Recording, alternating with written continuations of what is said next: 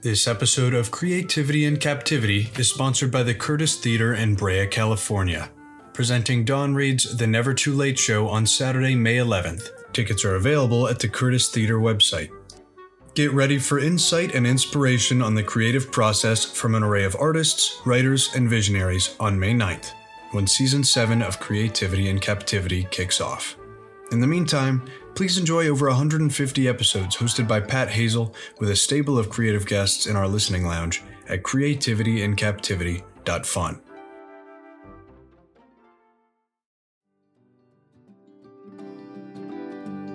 This is Creativity in Captivity. I'm Pat Hazel. Today we get things moving with a gifted director and choreographer who is best known for her energetic musicals, The Producers, Crazy for You, Contact, and the Scottsboro Boys.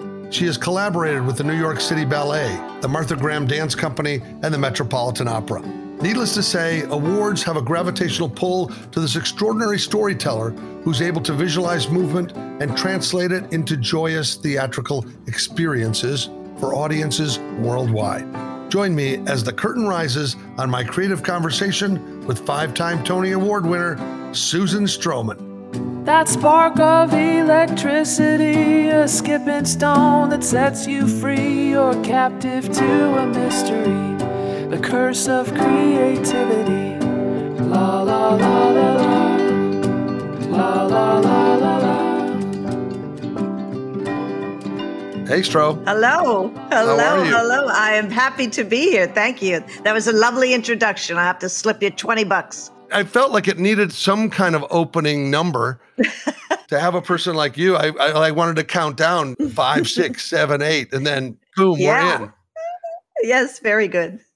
But the first thing, I'm impressed by the amount of work that you've done, just sort of the body of work. And I noticed in looking at your website that you have already garnished a certain amount of Lifetime Achievement Awards. So how many lifetimes is that? Is it 3 Lifetime Achievement Awards, or how many lives have you lived? I'm not sure, but I've had a few Lifetime Achievement Awards, and I always think, well, is this it? Is it over? What's happened here? You know, but it's so lovely. I'm quite honored when anything like that happens. So it's lovely.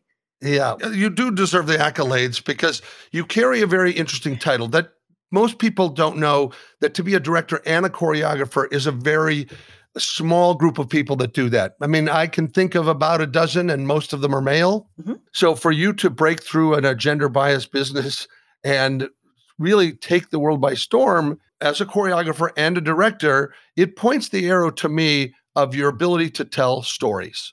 Well, I think that's true. I think for all of us in the theater, we are storytellers, and different from doing ballets, and it's about a specific man. You know, I mean, we tell stories. And I grew up, my father was a wonderful piano player, so I grew up in a house filled with music, but he also told big fish stories. You know, to this day, I don't know if they were true or not. You know, big turkeys chasing him down the street and things. And I grew up loving stories. And part of being in the theater is telling diverse stories. You know, you can tell something that's quite funny, like The Producers, or quite romantic, like Crazy for You, or quite profound and important, like the Scottsboro Boys. So it gives you an opportunity to tell stories of different types and for different audiences too. So I feel very fortunate that I am a director and choreographer and that I am in the theater. I love it more than anything. And I love creating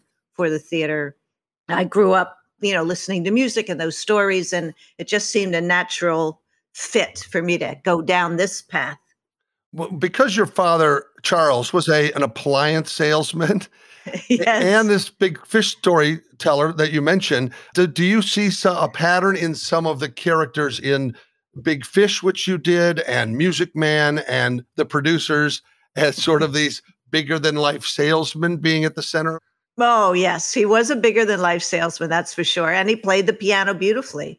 Absolutely. I think he held court, and it was always about telling stories and really getting everyone in the room to pay attention to these stories. And the stories always had some sort of ending or button, a happy ending. It was, you know, he made sure, you know, nothing's worse than being with a storyteller and the story peters out at the end. And you think, oh my God, I just wasted 15 minutes, So, Yeah.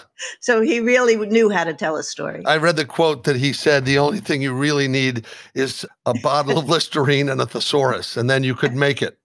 That's right.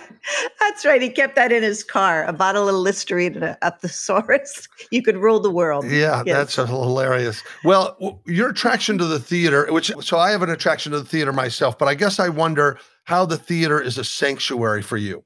The theater has really saved me many, many times in my life. I've lived my life in highs and lows, and not only my personal life, but in the theater too, and the theater, there's nothing like theater people. There is just nothing like them.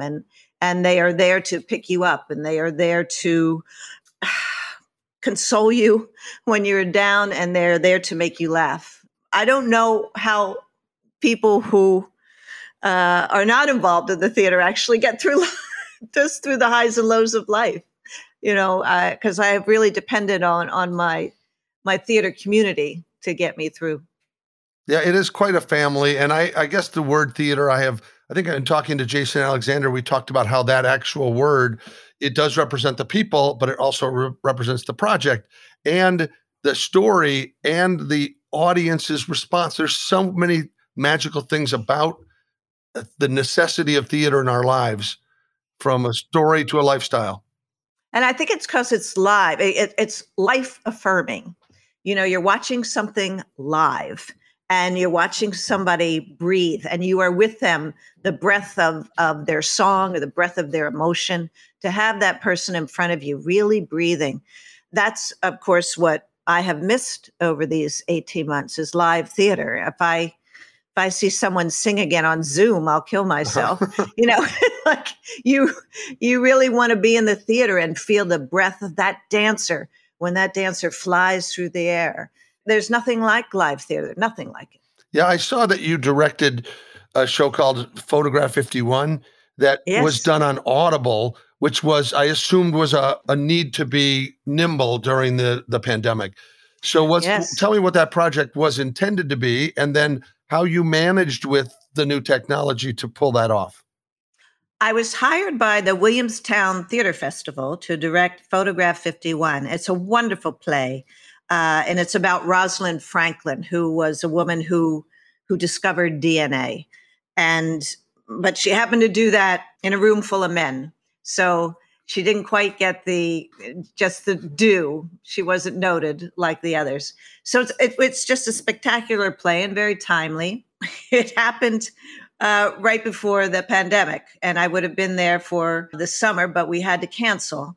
And our wonderful artistic director up there, Mandy Greenfield, went to Audible and asked them about collaborating on the plays that were not able to be done that summer. So it's sort of like the lost plays of the summertime at Williamstown.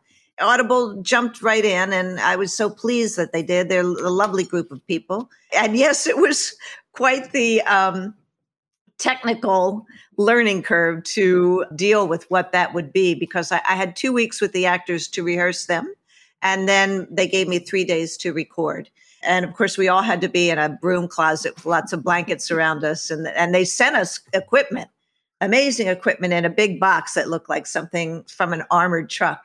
We did it all. And in fact, then I worked with the editor, and it turned out great. I loved it. And I hope there's more opportunity for Audible to do plays. I think it's a great thing. Did you have to cast on Zoom as well? Yes, absolutely.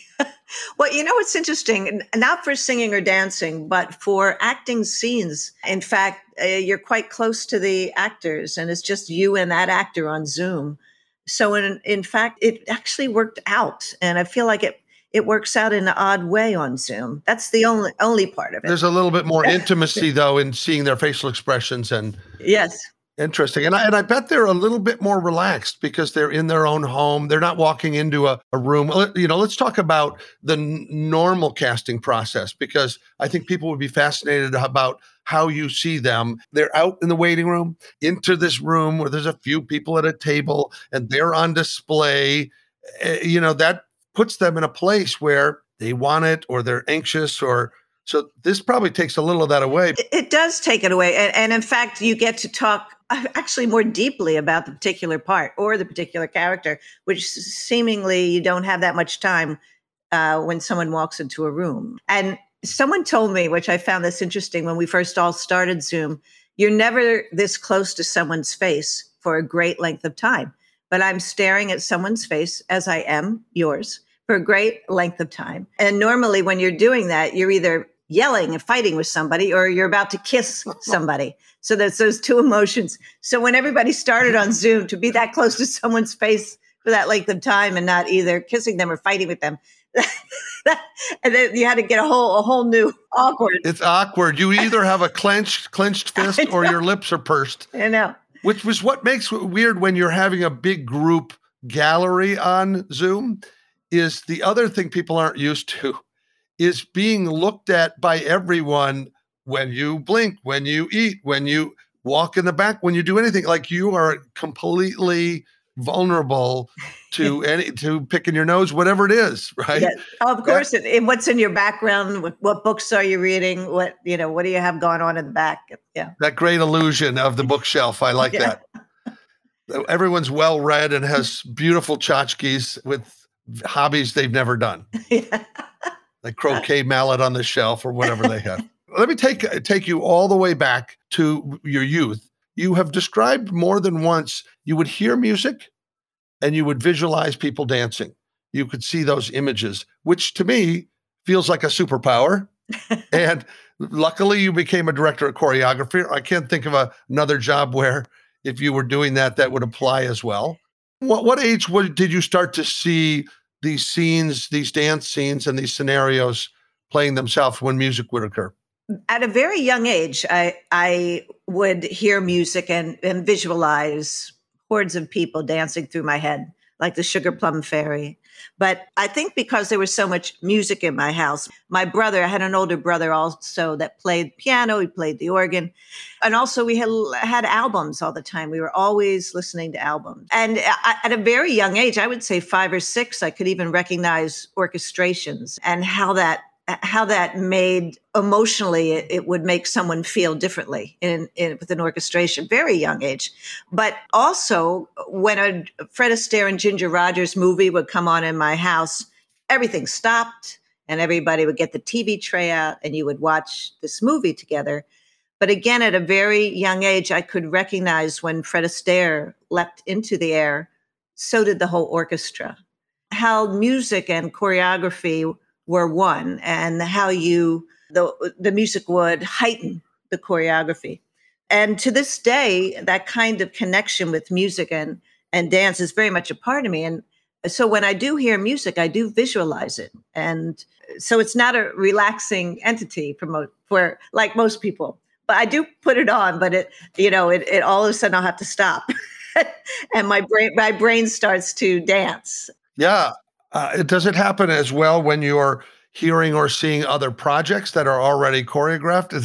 I can imagine that would create some conflict where you're like, ooh, this is not what I see. No, that hasn't happened. I'm actually a very good audience. I'm able to watch others' choreography and other musicals and cheer them on because I know what it took to get it up there. So I'm a very good audience.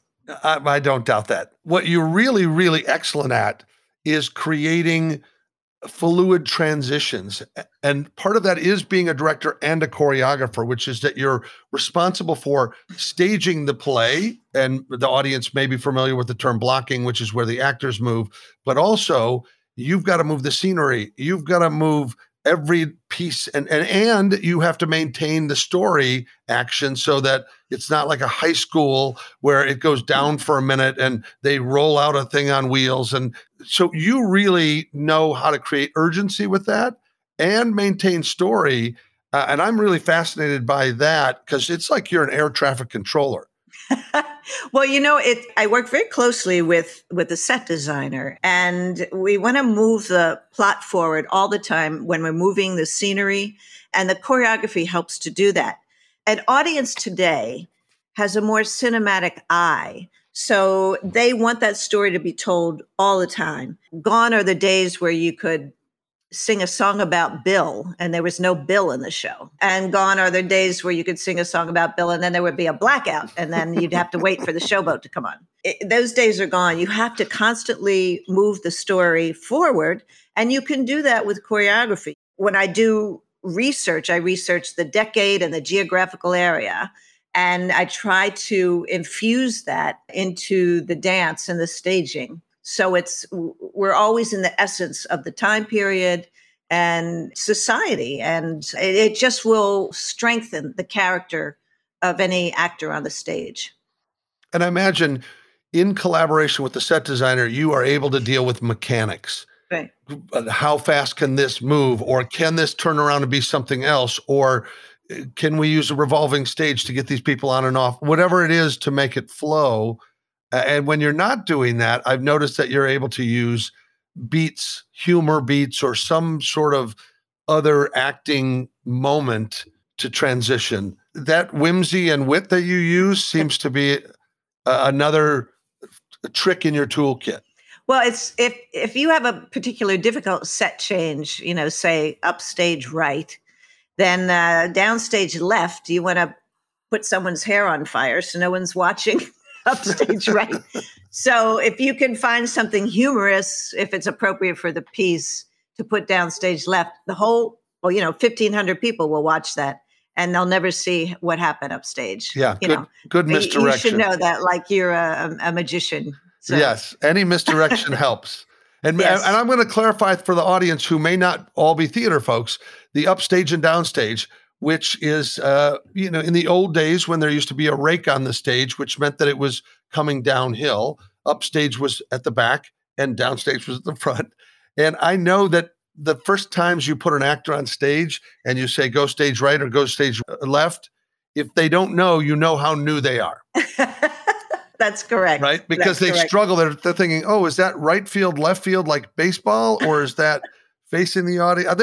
We do have some specific terms, some that I find quite humorous. You might want to tell people what a sitz probe is. A sitz probe, yes. That's when the orchestra gets together before we're about to open a show.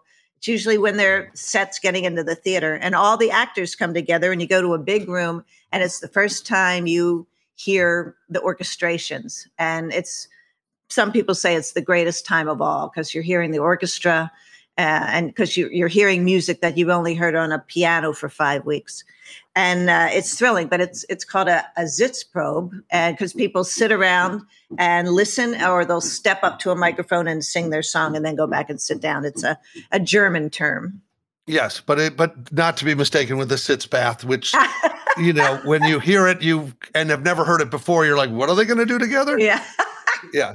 I don't even know which one of your projects I want to dive into first because you have so many really interesting ones. Naturally, the goose-stepping Nazi kick lines from the producers comes to mind, and that collaboration with Mel, because he seems like he would be a tremendously fun guy to work with. It was a great collaboration, I have to say. And Mel was unbelievably respectful and supportive. And, well, he's so smart. He knew that he was coming into another world, the world of the musical people, and that we were taking his beloved screenplay and making it into another animal, if you will. And he was so excited about it. But when you think about it, in all Mel's movies, he takes a nod to the musical theater. He writes songs. I'm Tired from Blazing Saddles, or he has, Count Basie band sitting on the desert or out in the West, or in his original, Springtime for Hitler, he wrote, and High Anxiety. He writes a song for each movie. It was sort of meant to be that he would write a musical because he loves musicals so much, and he took a nod to them in every single film he did. Yeah, and I know he had said that it was sort of his life's job to make sure that the world laughed at Hitler, and I think you get an assist on that. I think you made his dream come true in the musical form because it existed as a piece before you. That's kind of an interesting property, that it was a movie and then it was a musical and then it was a movie musical, which you got to direct. Can you maybe talk about the difference for an audience of the stage versus the film? What new elements that were added when you were suddenly not restricted by the proscenium and the audience sitting in one place. What developed during that? Well, what's wonderful about that for comedy is that you can get in for a close-up, which you can't do in the theater. You're always in a wide shot. So you have to it's almost like your spotlight is your camera. The lighting is so important in the theater to isolate and highlight the main focus that you want the audience to look at, even though there might be other things going on. Whereas in the film, the camera is your spotlight. The camera is your close-up. And so we were able to move in on some of those funny faces like Nathan and Matthew and Gary Beach and Roger Bart. And just you were able to highlight the comedy a bit more in the film. And see the point of view of those actors looking at each other as well.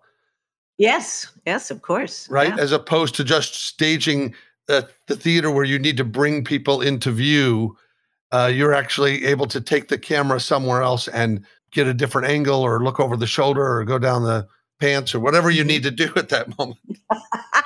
That's right. But the material is so strong. Mel's writing is so strong, and he collaborated with Tom Meehan, who's a wonderful writer. He wrote the musical Annie and the musical Hairspray. I mean, he knows what he's doing. And he and Mel did Spaceballs together. So Mel brought him on when he was writing the producers. But what was wonderful, it all took place in my living room, the writing of all this, and we would have bagels and cream cheese and whitefish, and it would be a spread every time we had a meeting from Zabar's, actually. Yeah. But the thing about Mel is he would turn into these characters when he would want to get a joke or do a scene. He would be Max Bialystock, or he would become Leo Bloom, or he would even become Ula in order to get the joke. He would become all these people. And the minute he would start dancing around the living room in these different characters, all of it, we would all grab a pencil and just write down anything that came out of his mouth, so we would capture it. Yeah, he was such an animated and bigger than life creator and always going for the laugh. If anybody saw Laughter on the 23rd Floor sees the character that is represented by him, that he busts into the room. And I saw Mel on Broadway a few years ago doing one of his one-night storytelling things, and the guy was shot out of a cannon. Yeah. He just, so energetic and so vital. No, and funny all the time. Funny. Go out to any restaurant and by the end of the meal, he knows every waiter's name, and he's very gracious the whole time. Our collaboration was wonderful.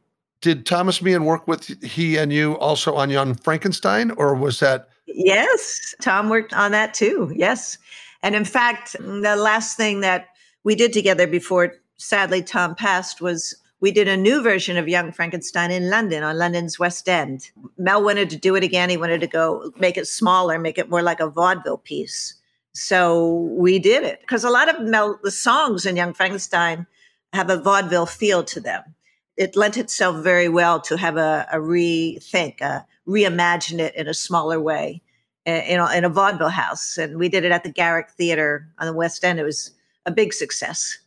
The West End is the Broadway of London, yes. And so much has crossed the seas. When they make it over there, they come over here, and not as much vice versa as I see. But Young Frankenstein and some of your other work made it over there. Yes. But did you spend time living in London for periods of time? I did. My late husband, Mike Ockrent, British and a director, and we lived in London, and we would go back and forth.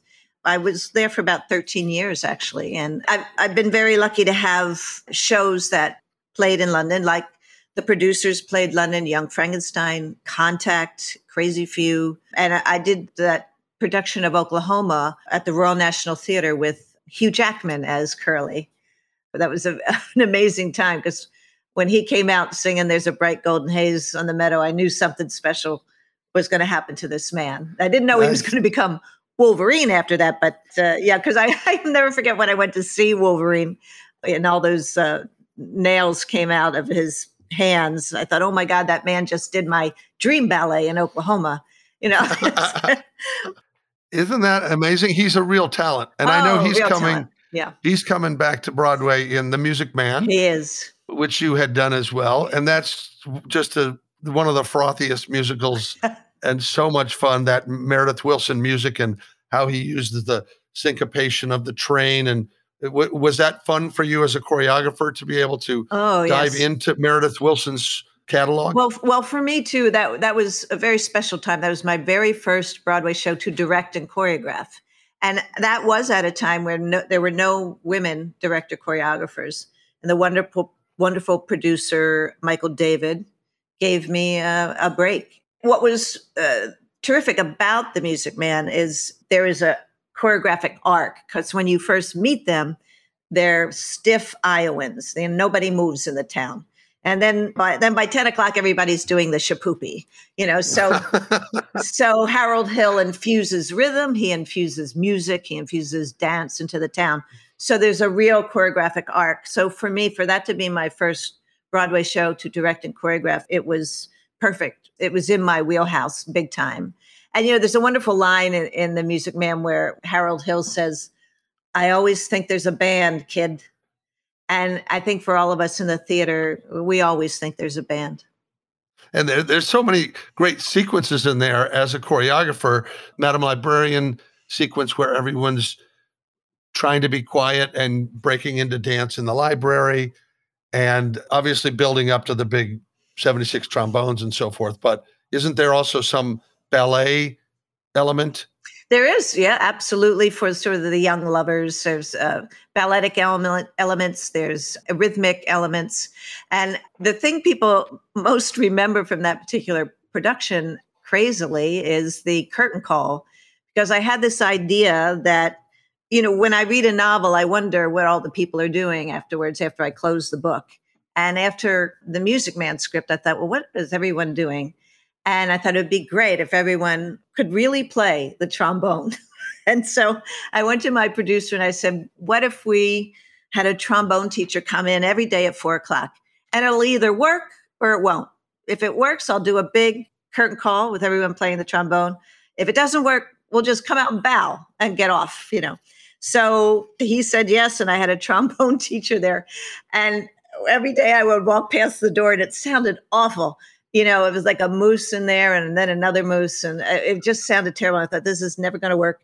And then the next week I walked by and all of a sudden I was hearing music. I was like those mothers in The Music Man that say, "That's my kid. My kid's playing music."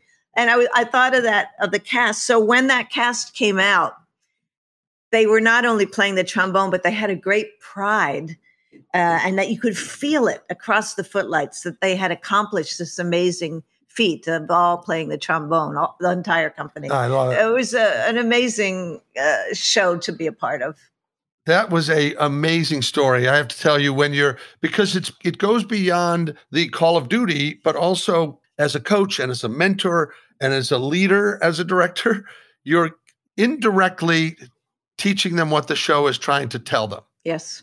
I know that there have been directors, and I can't remember who did this. They were doing Our Town, and to kind of give the vibe, they put peanut butter in like the cracks of the kitchen walls and stuff so that the actors could smell the food that had been in the kitchen. Sometimes a trick like that, which I imagine that the whole show smelled like peanut butter to them. I'd be gone after that wall when no one was looking. I love a good lick of peanut butter. Yeah, right. Why are the actors licking the molding? I know. I did just an aside story. I did a big full-length ballet for the New York City Ballet called Double Feature, and it was a nod to silent film. I had a little black and white dog, as every silent film does, and he had to come out and kiss the male ballet dancer, the male lead. So what we did was we smeared a peanut butter on the face of Tom Gold, our lead dancer, and that little dog came out and kissed him to death, and the audience went crazy. They had no idea that there was peanut butter all over that dancer's face. I'm going to have to do that to myself on my next date. I mean, if it works for little animals, maybe bigger animals will be attracted to me. There you go. Now, you mentioned your husband, Mike, and I know that you had collaborations early on, Crazy for You and Big. Mm-hmm. And did you do Christmas Carol together? Yeah, we did Christmas Carol. That ran at Madison Square Garden for 10 years, yeah. And what was the first project that you worked on together? The first project was Crazy for You. which is an amazing Gershwin musical. Roger Horchow was the producer of that, who people might know from Horchow catalogs. And he, when he was a little boy in Dallas, Texas, he came down and heard his piano, his piano in his living room. Someone was playing it, and he came downstairs, and it was George Gershwin. And he never forgot it, and he vowed to someday produce a Gershwin musical. He worked with Ken Ludwig, the writer, and they brought in Mike Ockrent. And Mike Ockrent was looking for a choreographer who could do this big Gershwin musical. And I was very lucky that I had And the World Goes Round playing, which was a Kander and Nebb retrospective, a lot of comedy. And then I had Liza stepping out at Radio City Music Hall, which is a huge extravaganza. So it was the combination of the small comedy off-Broadway show and then the big extravaganza of Liza that Mike Ockrent thought, oh, this girl could do a big splashy Broadway musical. It had, again, everything in it that I could ever wish for. I feel like my whole life was aiming for Crazy Few. And it was my first Tony Award. Everything about that was amazing. But I also was able to open up the music, as we were speaking before, about making the music support your choreography. Yeah.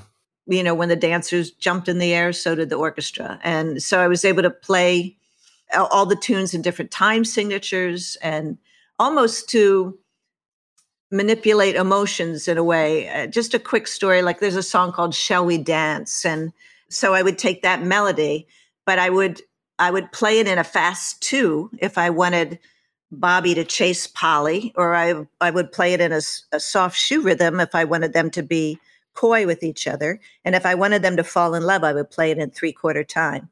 So it's taking that time signature and manipulating it, and that helps you tell your story as well. Oh, that's a really interesting thing, to be able to adjust your rhythm and your pace to the design of the scene.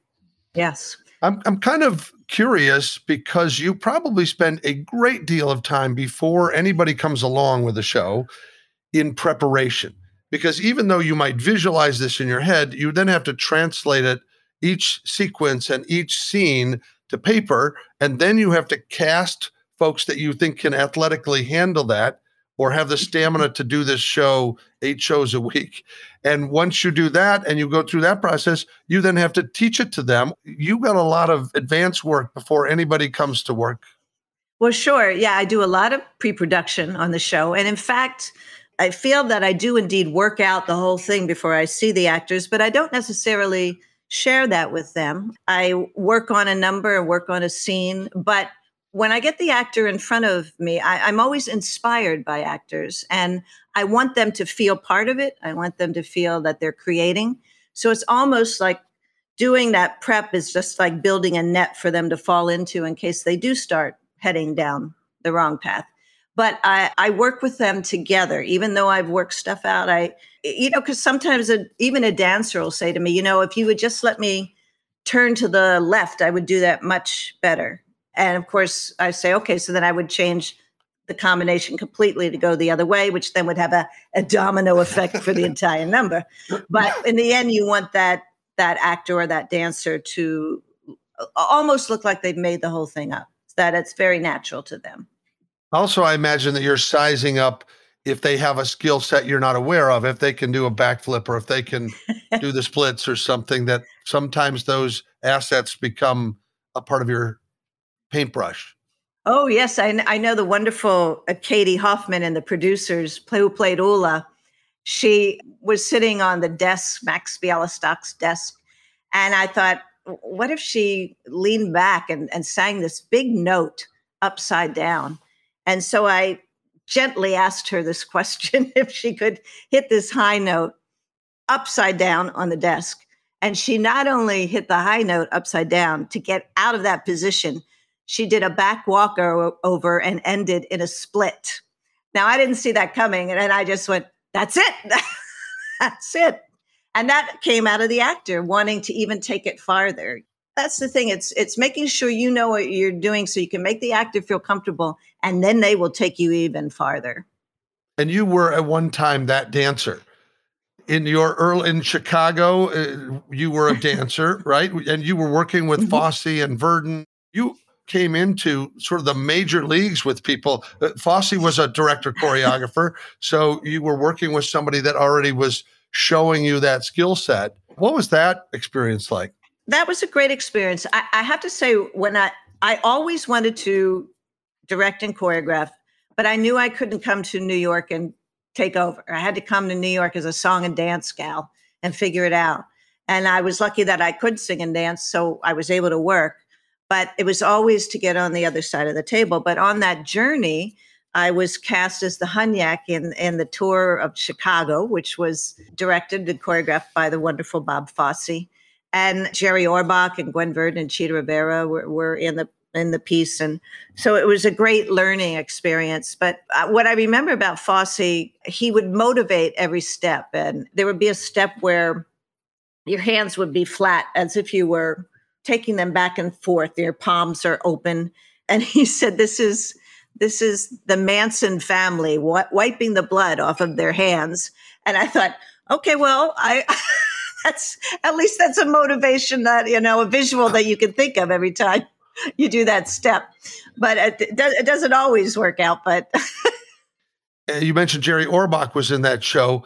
It sounded like he was teaching an acting class. Yes, for a year, I took an acting class from Jerry Orbach, and it was wonderful. Everybody adored him. He's quite beloved in that cast for sure, but very beloved by the theater community. That's the thing, is when you're young, it's being open to learn and observe and respect those folks that have achieved so much and learn from that. It feels a little different today, but it is important to know what has come before you. Other folks, you worked with Hal Prince, who's a giant in the industry as a director and producer.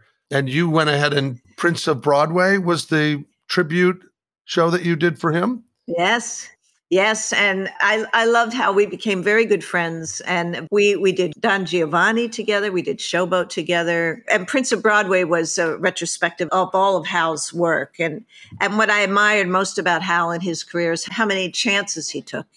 He didn't just do entertaining stories. He did stories that the audience would think about after they left, that the audience would learn about something about history or about themselves. And I admire that so much about how he would hook onto a story. And I admire it so much that I've made it my own sort of philosophy about finding that right story, no matter how dark it is or how light it is, and make it entertaining for an audience to listen.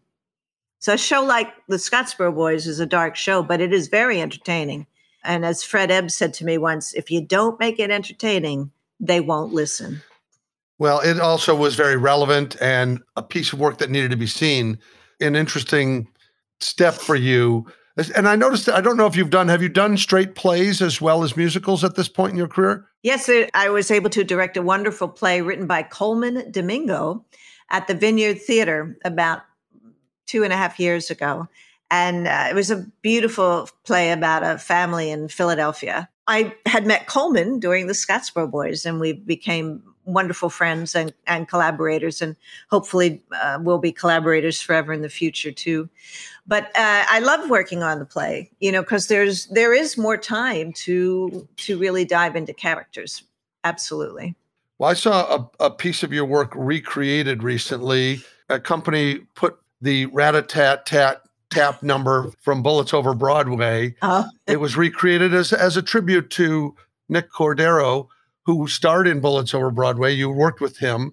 I mean, it's an amazing piece of choreography, but it's also great to remember a big talent from Broadway that we lost to complications of COVID-19. Can you just maybe talk about that specific sequence and working with Nick on it? Because it was all gangsters in suits with hats, and that tap number sort of reflected that mafia machine gun feel.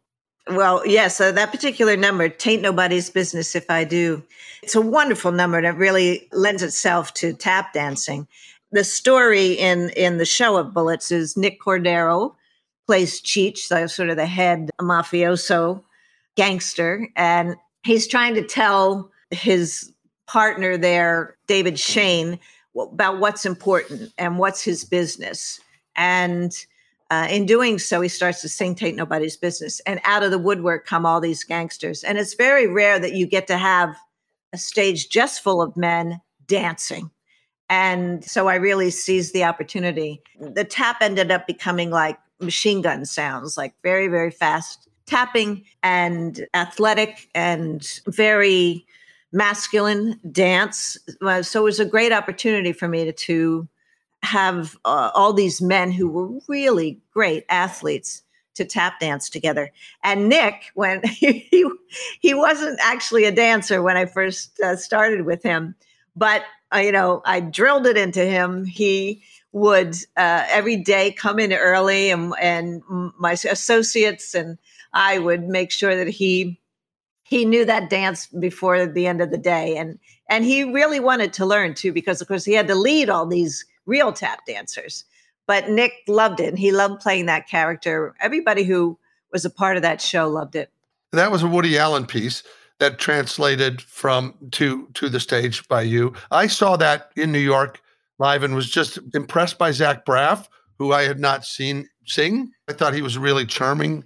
And I think all of the moments, the funny moments from the movie, but also just the idea that you were able to expand it so much by using dance. And the music in that show was not new lyrics. It was all found music, right? It was all from the era?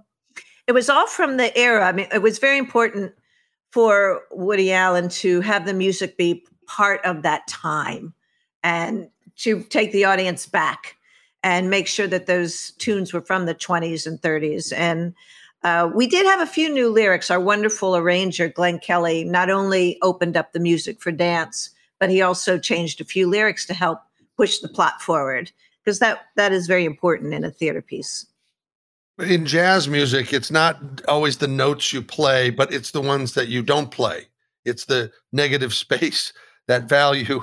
What is the equivalent of that when you're opening up as a choreographer a piece to find a place to put dance in? A good example is when we were talking about set changes. I had to change the set. Santa LaQuasto was our wonderful set designer. But I changed that set by doing what we called a gangster ballet. And it was a night in New York, like what happens in New York. So you hear sirens, you see red lights spinning, you see gangsters running by, you hear people screaming. The women they're like flappers, because it was in the 20s. And so all their choreography had steps that you would recognize from Charleston and the time of the 20s. And again, the men very masculine in their dance. And that gangster ballet to the tune, "Tain't a Fit Night Out for Man Nor Beast." And by the end of the number, we had changed the set. So it was practical and it was advancing the environment. And I don't know that there's another musical that's used the word taint as many times as that one. That's right. I know. Always have to check where that apostrophe goes when you're writing those titles. Well, you did something that I'm kind of fascinated by too, which is you got caught up in the industrial musical world, writing or working or choreographing with folks to customize things. When GE or somebody would do a one-off, they would be rolling out a new car or a new refrigerator. There's this great documentary, which you're aware of, but probably the listener isn't. In 2018, there was a documentary called Bathtubs Over Broadway. A Letterman writer named Steve Young, his job was to scour through the bargain bins of old vinyl stores to find funny things from the play. And in that mission, he stumbled into these albums that were created for these one-offs. How many of those did you do? When I first moved to the city, there were many industrials for singers and dancers. They don't exist anymore. They sort of disappeared like the dinosaur. No one quite know what happened to them. But when I first came to the city, that is actually how you made your living, by singing and dancing about the Oldsmobile car or Honeywell computers or MetLife insurance, and these corporations would have these big conventions and they would hire singers and dancers to go and sing and dance about their product. What I had when I first started too, I had a dance partner, wonderful dance partner named Jeff Veazey. And we would recreate the famous dance teams like Fred and Ginger or Gene and Judy. So what we would do, we would go to these industrial shows and talk about teamwork, and they would talk about what it takes to be a team. And then Jeff and I would come out and do Begin to Begin like Eleanor Powell and Fred Astaire. It was something that for an artist, you could do 4 industrial shows a year and be able to live with no problem and be able to do your off-Broadway show, be able to pray for your Broadway show. So they were a big deal. They were really, really a big deal. But for all of us who remember them, it was a good time. It really was. It was hard work and it was a lot of fun. And nobody but those businessmen or salespeople who won the incentive trip were there for the rollout, got to see the glorious singing and dancing of the hopeful life of the new insurance policy. That's right. One industrial show I choreographed was for Miller Beer. And so all the dancers were dressed up in these beer cans. And, we got dancing. And if one of them fell over in the beer can, they couldn't get up. And it would just make me laugh. I would laugh so hard I couldn't help them. We would just all stop and laugh. But the Miller Beer people loved it. And we have funny memories of all those industrial shows. Yeah, and in a strange way, it does teach you how to be a creator because you have to put it in some context. You have to dream things up. I will just send everybody to your website because it's such a great website. And by the way, she's still alive. It looks like she died 5 years ago and that they did everything they could to get all of her work. But it's your name, right? It's SusanStroman.com. Yes. And it's so great. There's so many clips of so many things, including some of that work that's very obscure.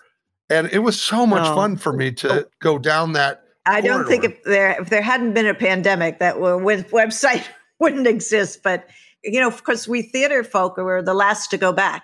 We are the last people to come back. And so for 18 months, it was trying to find how to be creative. But in fact, it'd take more than a pandemic to stop your creative juices. So I learned how to cook, too. I couldn't boil an egg before the pandemic. And now I could challenge Ina Garten on a meal. Yeah, I know. So I learned how to cook. I played Beatles songs on my ukulele. And then I thought, well, let's do a website because I'm not on social media. But I thought, let me put all the materials into one spot. And so I had a website master named Tony Howell, very helpful. But it ended up being fun, but also emotional to go back that far. Yeah. You really start digging out things, pictures and video, and it became quite emotional. Yeah, I imagine it did. I like how you learned to play the ukulele and cook before you would face the monster of the website. Absolutely, absolutely. The nature of all people in show business is if there's something fun to do before the work. Absolutely. Because it was work. It was a good 6 months of work. I couldn't believe it. I didn't think it would be that much work. No, but when you talk about that, to me, this interesting thing to talk about for most artists is that there is emotional clutter that we're hanging on to.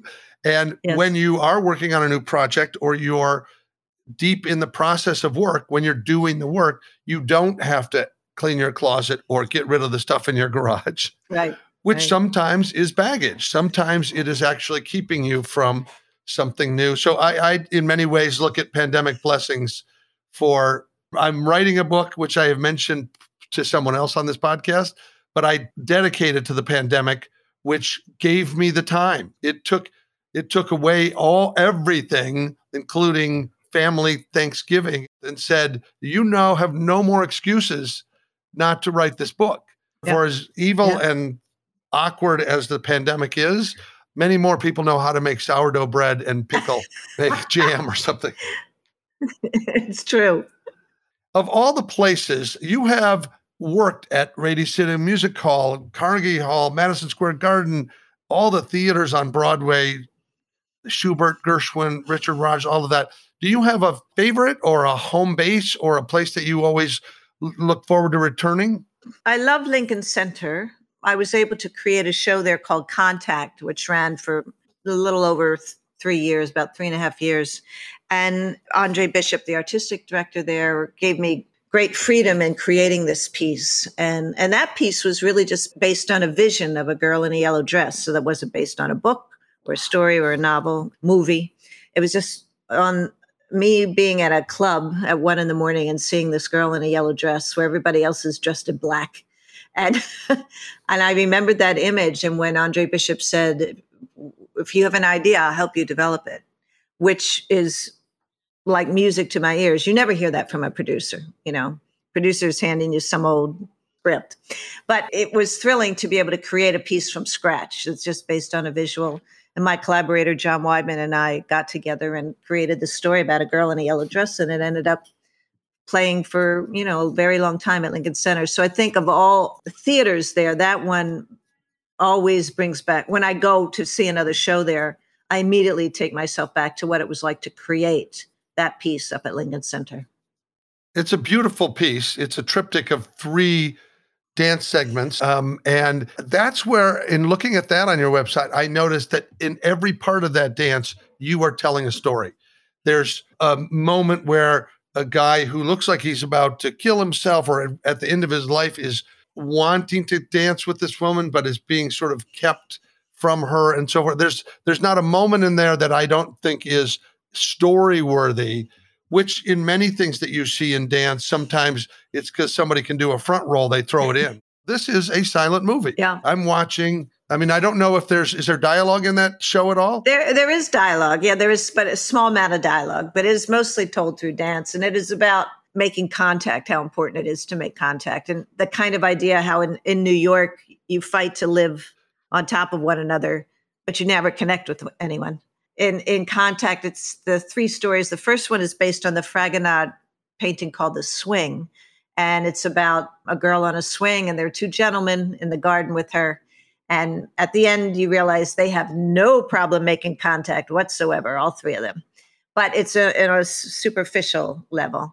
And the second piece, it takes place in the 50s restaurant where a woman is married to an abusive husband and she's in a relationship, but they can't make contact. And she fantasizes every time he goes to the buffet bar. And she ends up dancing with the head waiter and such. And so she's in a relationship, but can't make contact. And then the third one about the girl in the yellow dress is about a man that if he doesn't make contact that night, he will die.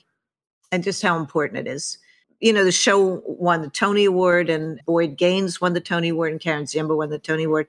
So it was quite extraordinary for what is really a full danced evening to be hailed as it was. It was really an amazing time. Well, no more powerful reminder of how important contact is now that we are 6 feet apart. And there was a period of time where the hugs were off the table and smiles were masked. There's so many areas that I could talk to you even longer about what it's like to go through a tech week, which is warfare for everybody in the theater. But I feel like we're going to drop the curtain here. You're a joy to talk to. I know that is one of your pursuits, is joy and sharing it with others. And I'm so grateful that you invested the time today to do that with us. Thank you so much. I loved it. They were very good questions, Pat. Thank you so much. Oh, well, thank you. I don't really write questions, but I do love watching and reading and finding things out about people, because to me, this is a moment at a party, at a mixer, where somebody says, you like theater? My friend Susan likes theater. Well, you guys should meet. And at that moment, sometimes you just drift away and you're the 2 people at the kitchen counter over the hummus and everybody else is gone. I just am grateful that I wasn't boring. No, not at all. It was great fun. Thank you. Thanks for listening. Take a moment to subscribe, and you will always have an invitation to join us for more creative conversation and a weekly spark of inspiration. Our show is a production of Sweetwood Creative in Austin, Texas, under Whizbang producer Amanda Rosenberg, with editing by the surgeon of sound, Casey Franco. Our original music theme was written and sung by Maya Sharp, with additional production support and technical wizardry from Delilah Lovejoy, Tony Deo, Tucker Hazel, and Diane Johansson. Please feel free to share your input or dash off a review on social media to help grow our creative community. You can find us on Instagram at Pat Hazel with 2 L's, on Facebook, or visiting our website at creativityincaptivity.fun. That's right, it's .fun, because .com is not fun. Cheers. Staring stepping on a ghostlit stage, a circus of uncertainty. You're calling